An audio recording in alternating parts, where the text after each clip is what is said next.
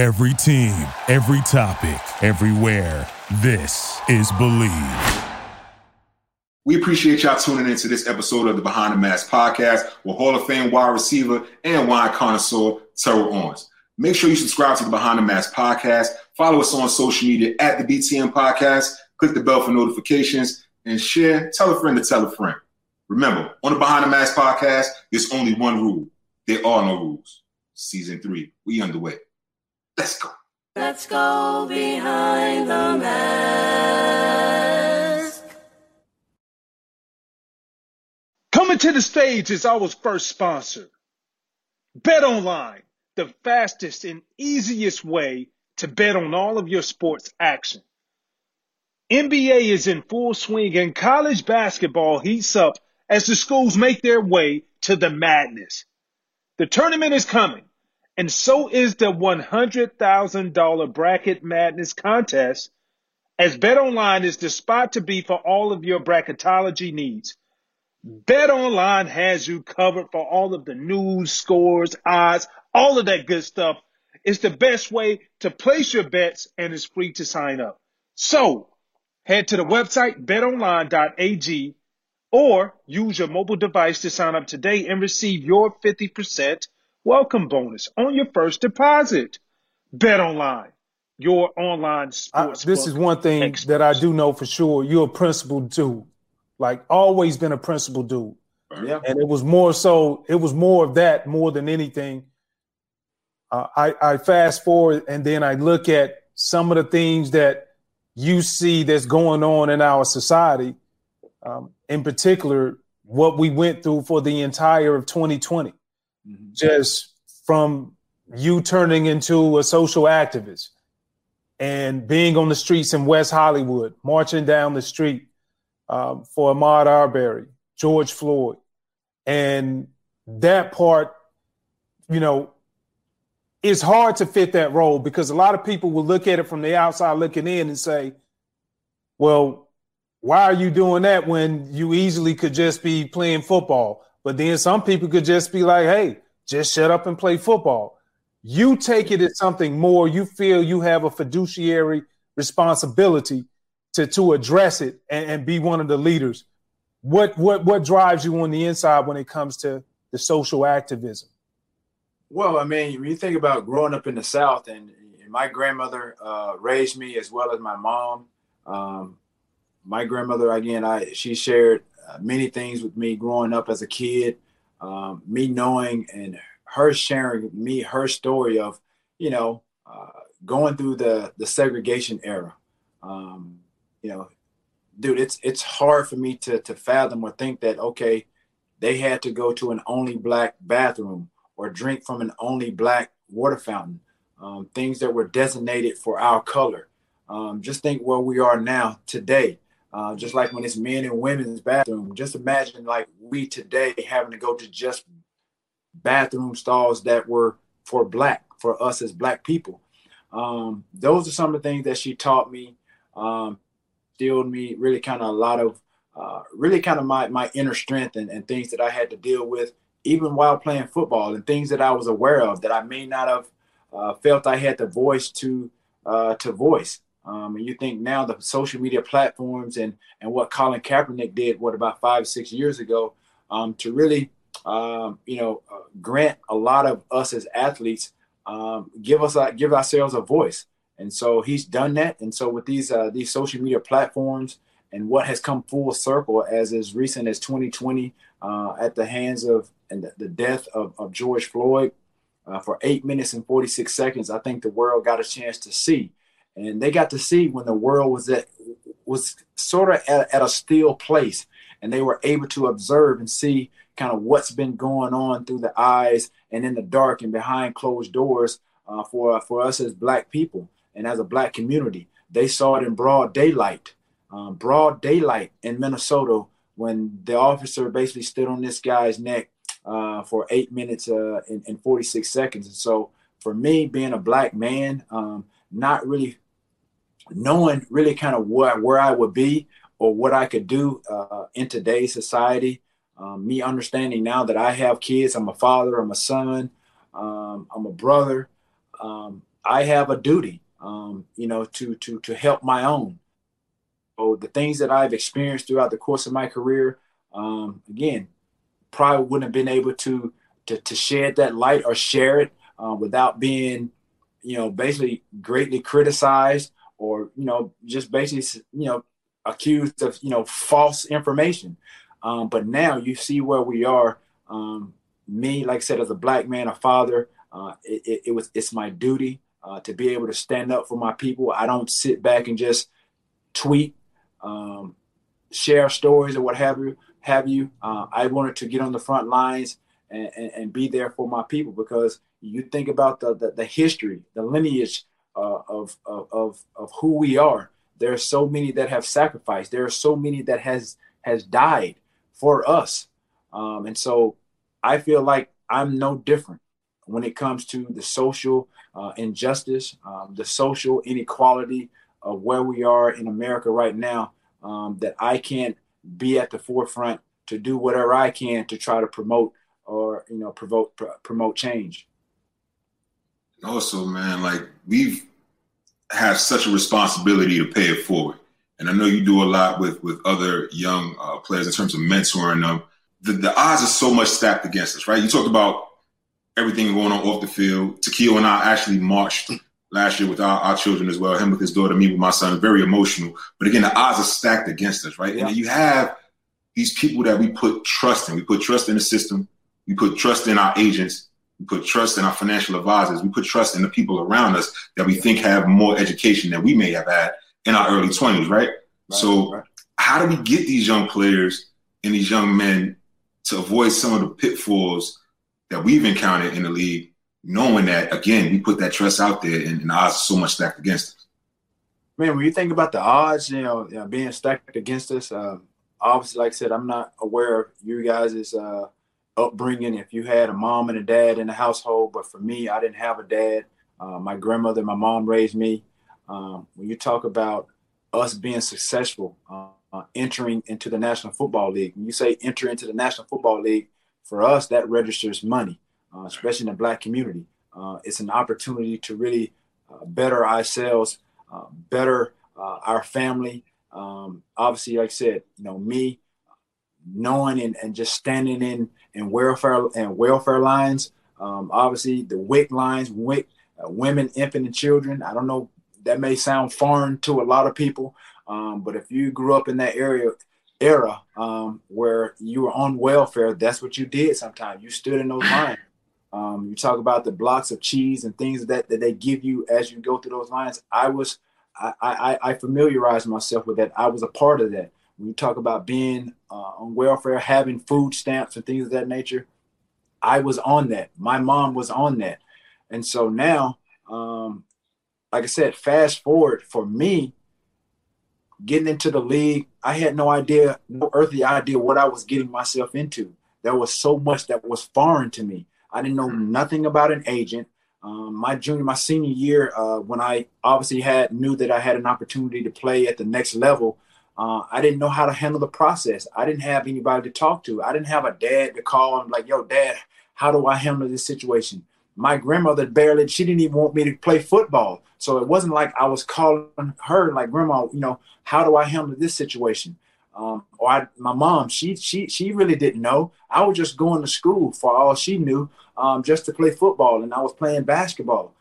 So all these things came just so fast to me that I just didn't know what I was getting myself into. And you think about, my first agent, he was small. It was like a dad-son agency. It was Jam Sports, Joseph Athletic Management.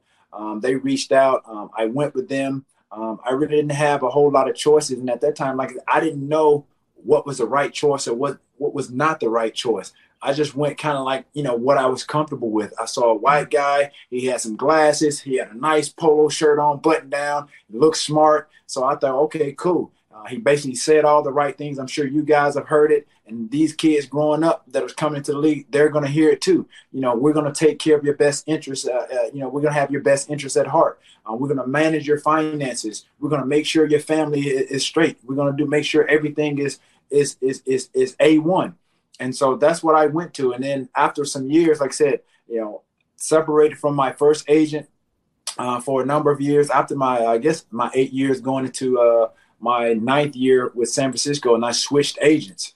I then switched over to, they called him the Shark. Drew Rosenhaus, Drew and Jason Rosenhaus, Rosenhaus Sports Representation, RSR. I went with them. And so at that time, he was considered the Shark. Now, as I sit here today, he's a snake. If you really look at it, if I had to categorize or, assess, my involvement with him the short years that I did.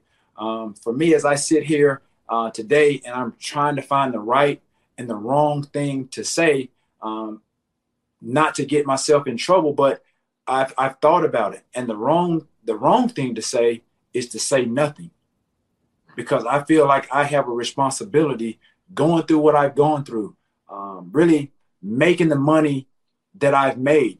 And Drew Rosenhaus, who basically referred a financial advisor to me by the name of Jeff Rubin, who basically really misappropriated a lot of funds, not only for myself, but a number of Drew Rosenhaus's clients. Part of my reason for jumping in with Rosenhaus Sports was because they had, at that time, he had about 80 to 100 clients. And a lot of those guys were top picks. You talk about Ray Lewis, Jeremy Shockey, Clinton Portis, Javon Curse, all these names that I'm naming, you guys know. These are top guys in the league, and they were getting paid. And so I jumped at the opportunity, obviously, to get my full market value and get what I felt like I ultimately deserved based on the work that I was putting in the offseason. So for me, man, I want to be able to shed light really on some of the crooked agents out there, the ones that I know I've dealt with, Drew Rosenhaus and his firm.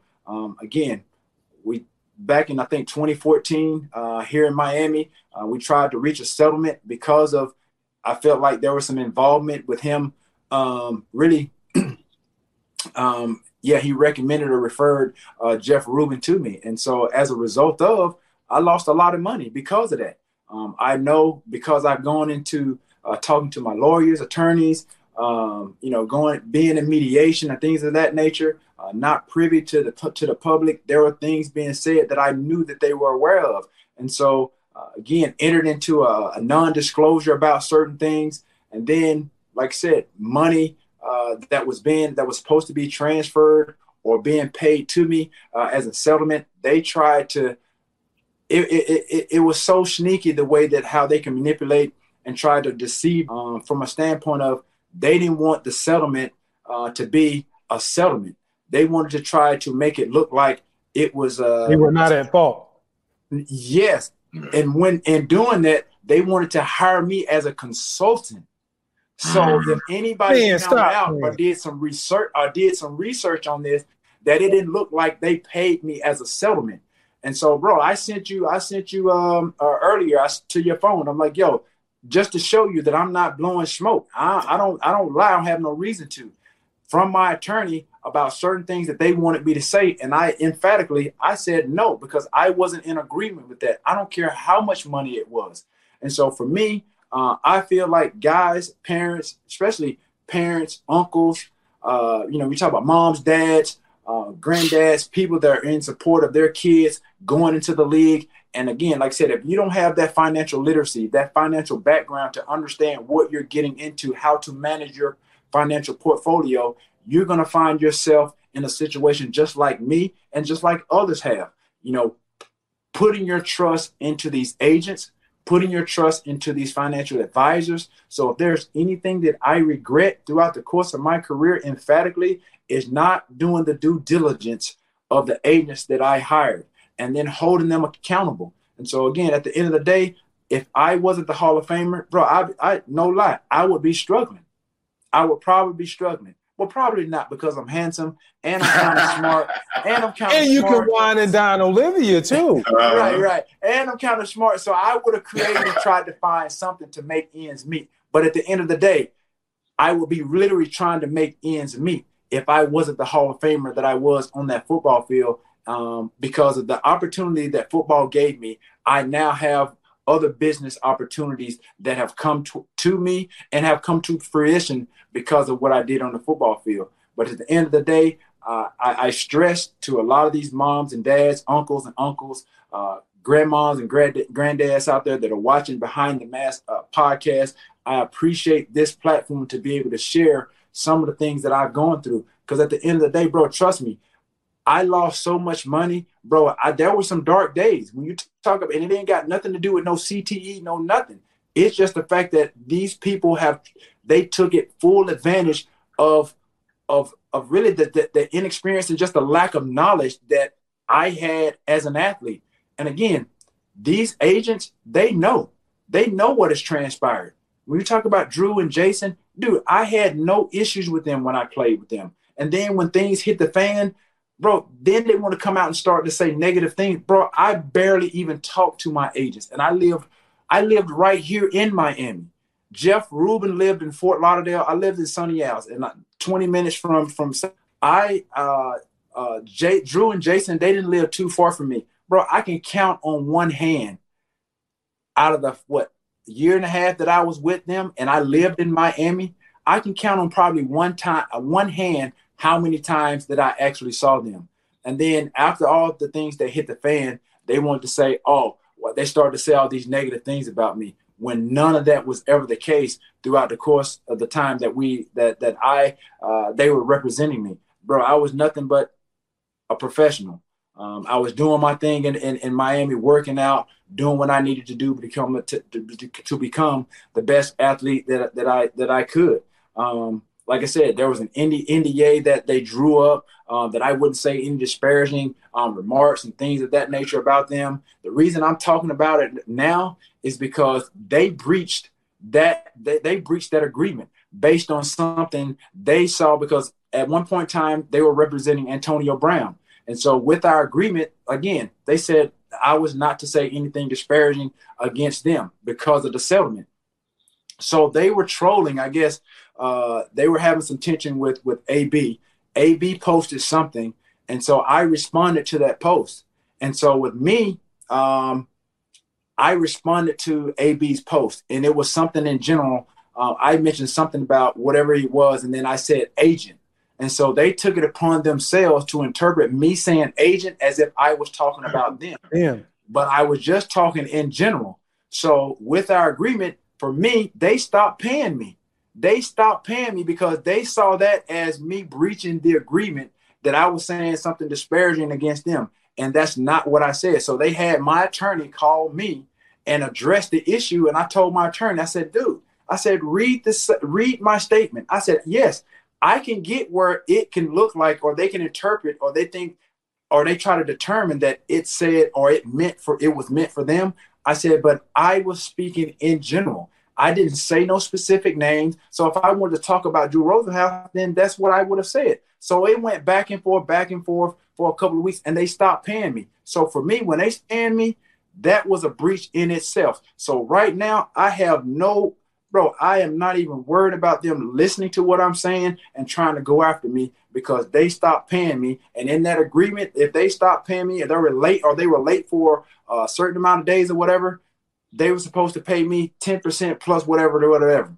So I don't really care, really, to be honest, how it may come out or how it looks, but I want to be able to tell and share my story with a lot of these athletes out here that honestly have obviously, I'm sure, have been told the same thing by different agents or what have you. But manage your portfolio, stay on top of these guys. And again, like I said, you won't end up in a situation like myself and others.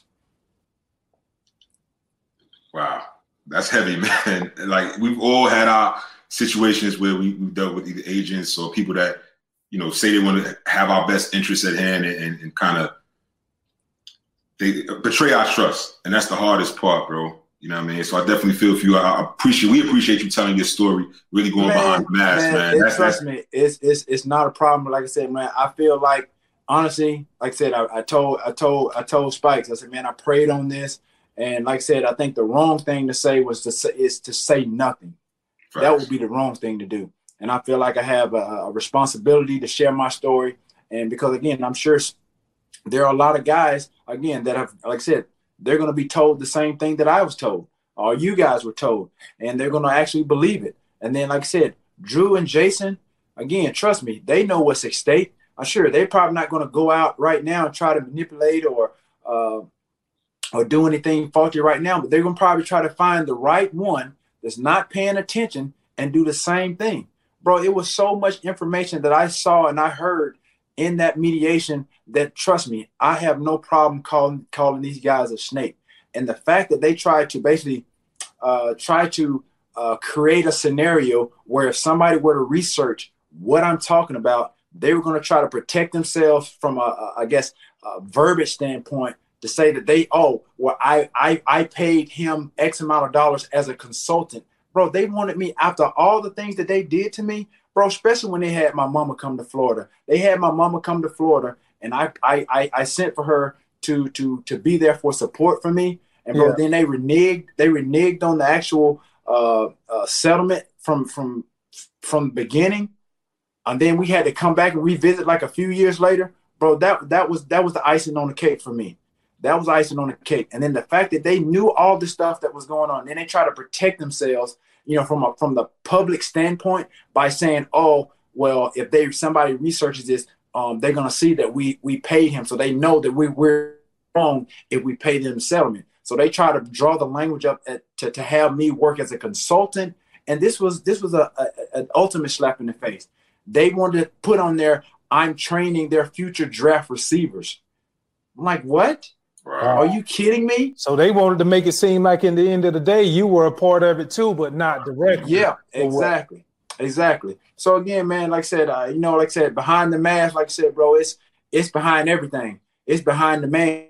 And that's what I said. I wanted to just share that story. And like I said, I have no reason to hide. At the end of the day, like I said, people want to say this and that about T.O. At the end of the day, bro, I mind my own business. I stay in my lane. I feel like I've been blessed to do a lot of things. The NFL obviously has afforded me a lot of opportunity to do the things that I've done.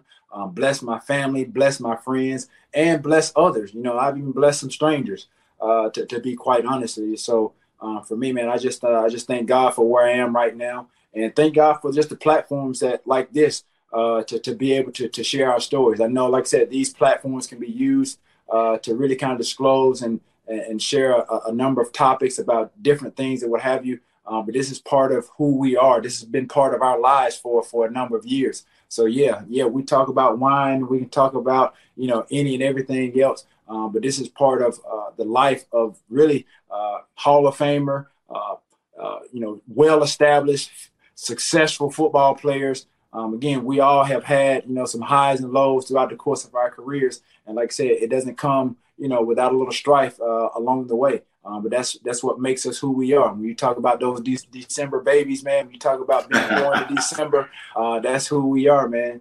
That's who we are. No doubt, no doubt. Cheers to that, my brother. Salute. Mm-hmm. Let the audience know, man, about Get Your Popcorn podcast, where they can find it, where you streaming. Brother Hatch talk about it. Y'all be getting it in, bro. We watching. We be watching. No, for sure. I mean, I watch you guys too. I see you guys posting, promoting, branding, marketing, all that stuff. So it's hard to deny.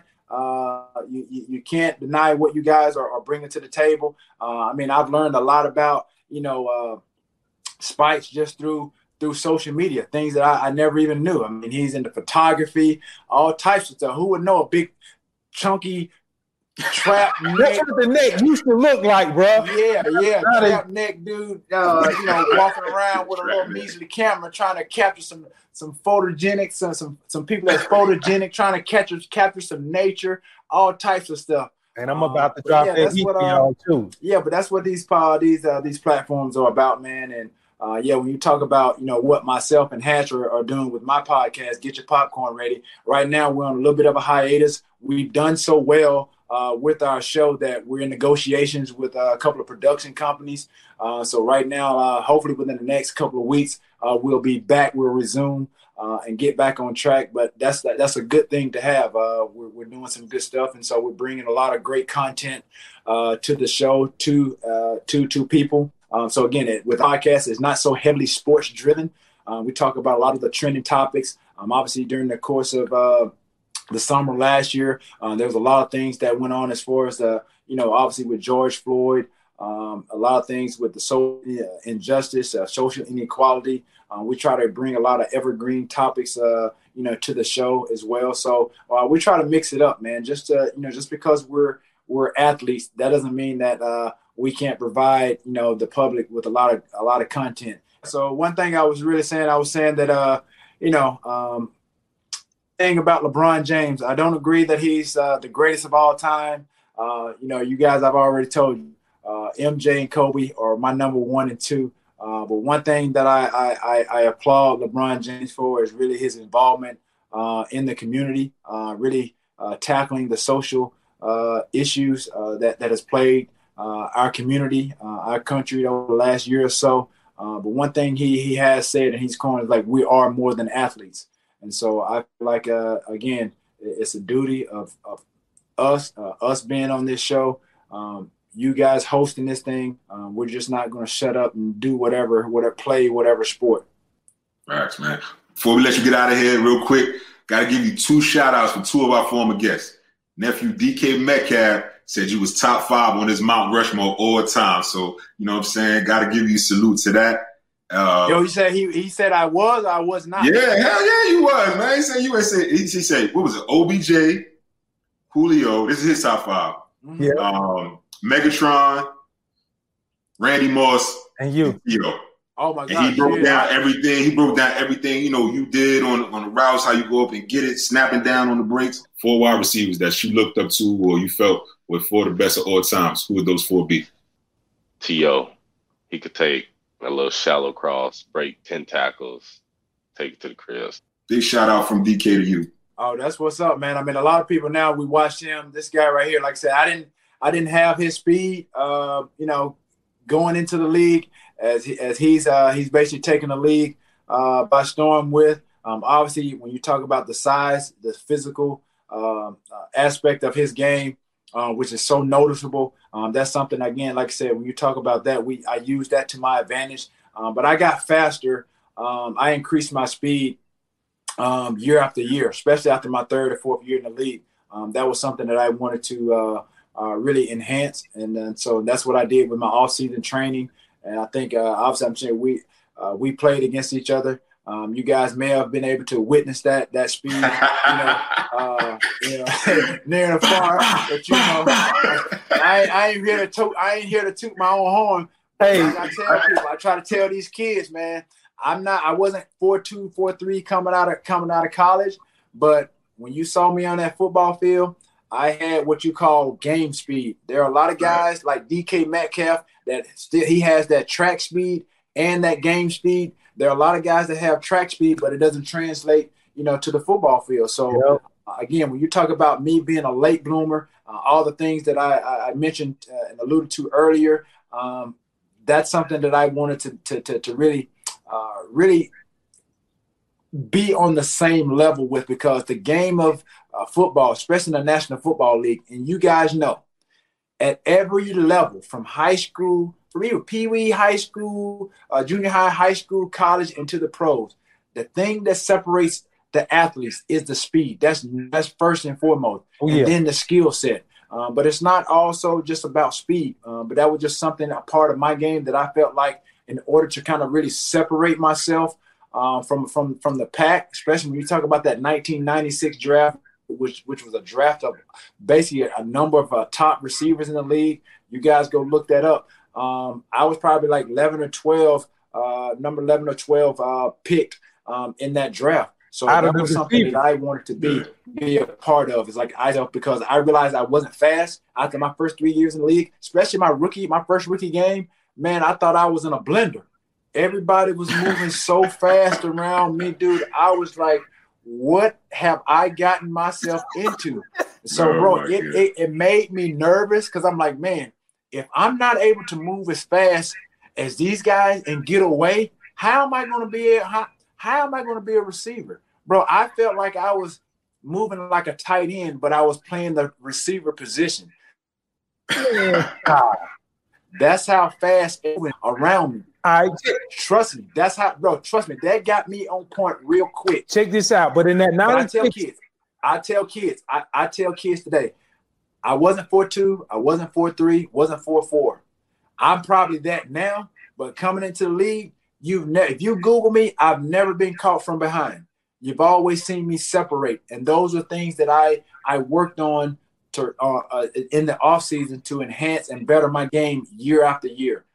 He basically assessed what I needed to do. I knew what I wanted to do, playing with the best receiver of all time in Jerry Rice, and so he set that bar, and so that's what I went for it. So, hey, you mentioned the 96 receivers.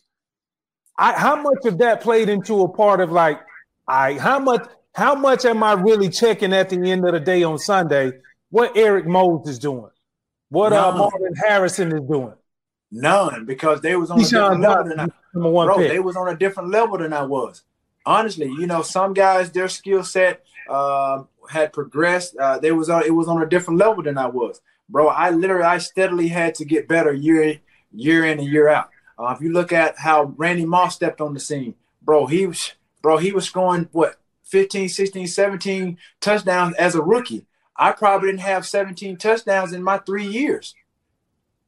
So that just tells you really kind of the elite these guys were on versus where I was. And so when I talk about my 3Ds, I truly mean that to heart. When I reflect back on my Hall of Fame career, to be ultimately inducted into the Hall of Fame, it's heavily on those 3Ds. I desire number one.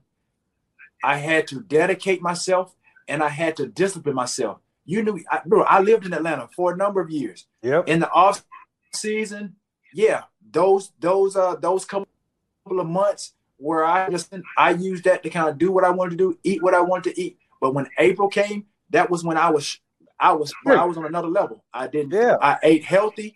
I didn't do no drinking. I still partied. I hung out, but I knew I had to go work out the next day. So that was where that dedication came into play. When you talk about discipline, a lot of these kids don't know about discipline. They can have the desire all day long, but they don't want to apply the work that's needed to get them to the success of myself, you two guys, whomever they're looking at or whomever they idolize. They just see the end result, and they don't want to go through the process. For me, I fell in love with the process of success once I started to see what it was like. My first 3 years, bro, I just did what every kid in America does going into the league, and probably what 80 to 90% of them do now. They eat whatever, drink whatever, no proper sleep. But once I became knowledgeable about really what my body needed, optimize my performance, bro, trust me, that discipline, when I went out and I went to clubs and guys were drinking in the club, popping bottles, this and that, the other, or they were eating fried chicken wings or whatever, bro, I'm drinking water, I'm drinking juice. Bro, I even had people laugh at me. I remember I'm in Visions. I'm in 112. They ordering wings, everything. I ordered a salad, mind me. Bro, hey, I'm ordering a salad. They thought I was weird. Dog, I remember. But for me, it's my discipline. Dude, I got so obsessed with the success that I was having after I had acquired my training after my third year in the league.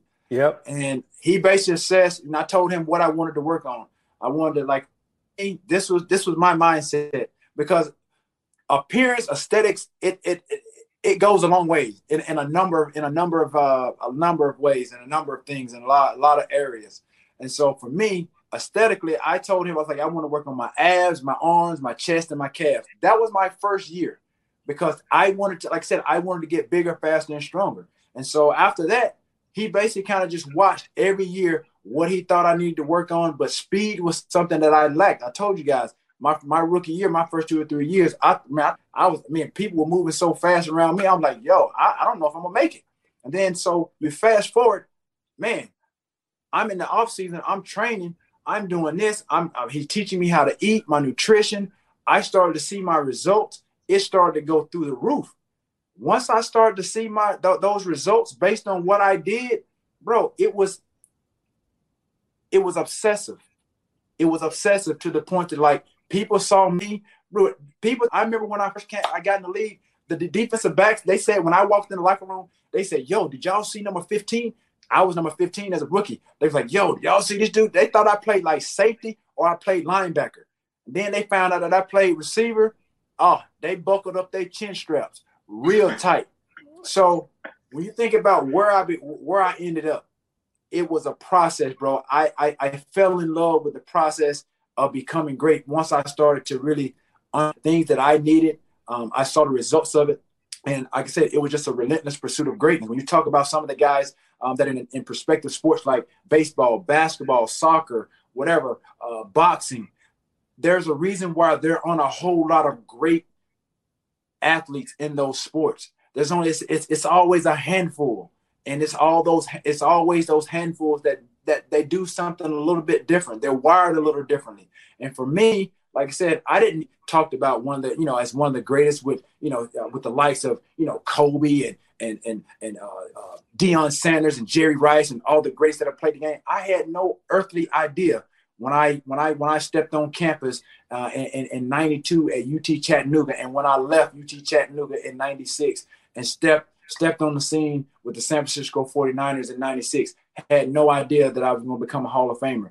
But like I said earlier, everything I went through in high school, everything that I went through in college, it motivated me. It inspired me. And that's what I wanted to do. And didn't realize really toward the end of my career, that's what I was doing for a younger generation, just as a lot of guys have watched, guys at our perspective, our positions, utilized them, basically looked at them as idols, just basically set the bar for them. I didn't know that that's what I was doing for a younger generation. And now people look at me just like people look at Michael Jordan, Shaquille, Tatum. Like people don't understand what they're doing while they're in the process of becoming someone. And so for me, I never knew that that's what I was doing. And so now I feel like it's a responsibility to do that, to motivate, to inspire, to give back. And when you talk about desire, dedication, and discipline is really key. You can have the desire all you want to, but if you're not willing to go through that process and really, really dedicate yourself and discipline, easier said than done.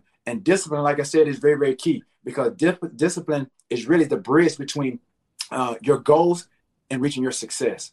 That's what discipline is. You talked about that speed, brother. The whole world has seen you race Cheetah. You know what I'm saying? Get out there. You're right. You did get caught from behind by one of the fastest cats in the league. But we also had Justin Gatlin on the Behind the Mask podcast, and he said, T.O. don't want this smoke. They say they can beat you guys in the race. I think got the Cheetah. You know what I'm saying? I know T.O. been talking smack. Chad Johnson. These guys, they really think they can compete with you guys on the track, man. Man, you know what? It's like you being born you're an adult in the 1940s and you see a Ferrari pull up. That should just blow your mind. It just blow your mind. And that's how our speed is. Our speed is on a different level. You know what I mean? In 2 steps, we already 2 shoulder lengths in front of you. So, I mean, I entertain the fact, you know what I mean? I bring on all challenges. I love the race against football players. T.O. already know what time it is. When we going to make that happen, man? The race racism. When we going to make it happen? Hey, first of all, much respect to all those track athletes, those Olympic guys, but there's a reason why they run track, and a lot of them don't transition. They may have played, football, Pop Warner, or somewhere in high school or whatever, but there's a reason why a lot of them don't make that transition, from track athlete to playing football. There's maybe a couple, but some of them a little do that, and it's all about transitioning. They can run a straight line, but can you have that COD, that change of direction? Can you transition in and out of routes? A lot of guys can't do that. And so when you talk about an Olympic athlete like Justin Gatlin, trust me, I challenged myself to do it. He said he would give me I think about the same amount of yards that Cheetah did. And he said he could get me. Yeah, he said he could get me in the 100 or the 100 meters. I said, it doesn't matter to me because I'll be ready.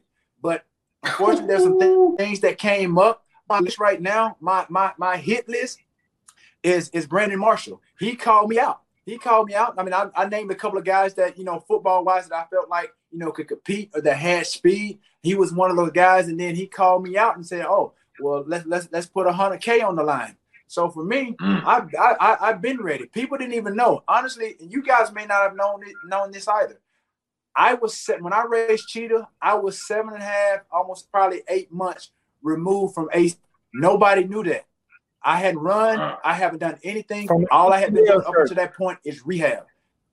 That's it. And so with Brandon Marshall, now he's come out. He's want to be part of the media. He want to try to manipulate the media and say that I'm scared or I'm mad. He trying to. First of all, he said I'm mad. No, I'm not mad, bro. He set 2 dates. I discussed it with him and his team, and he said, "Yo, the first date was November 21st. That didn't go." He basically told me, I guess, the week that I did his show, that he wasn't ready. And then come to find, I guess, supposedly he had been training, putting all the film on social media, on his stories. Like he was training, getting ready for the race. Then I do a show. He tells me, supposedly he pulled his hamstring. So then he goes, "Oh, well, let's do it. Let's do it in about a month." He goes, "I need another month to train." Dang, B. Marsh.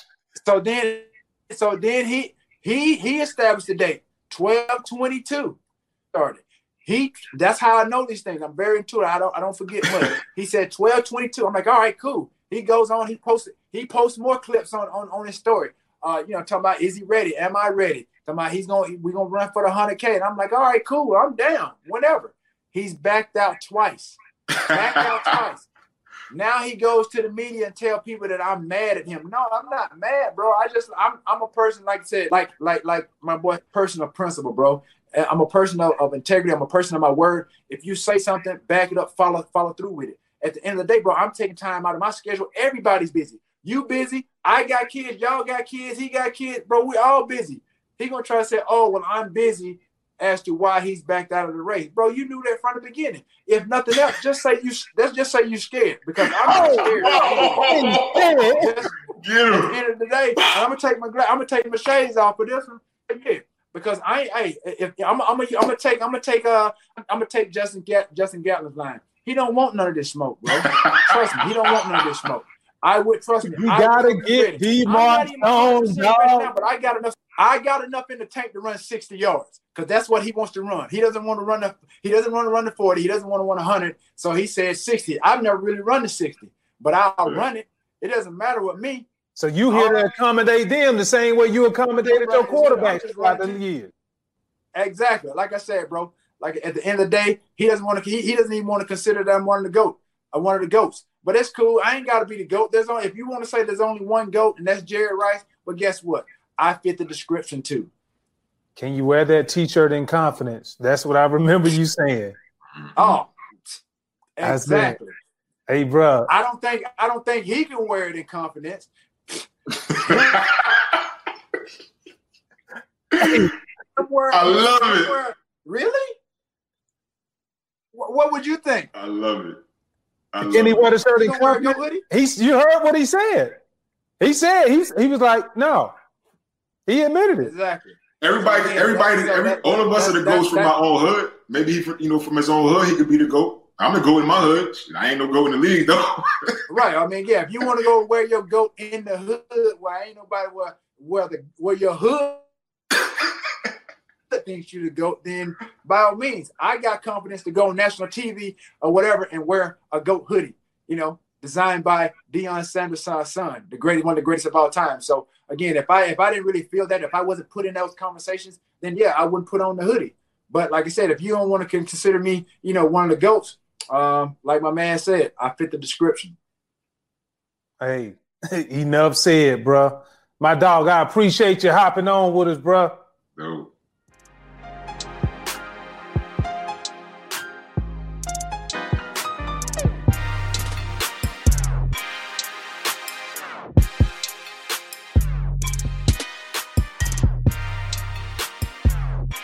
Yo, I gotta take a moment to talk about our newest sponsor, eBay. Yep.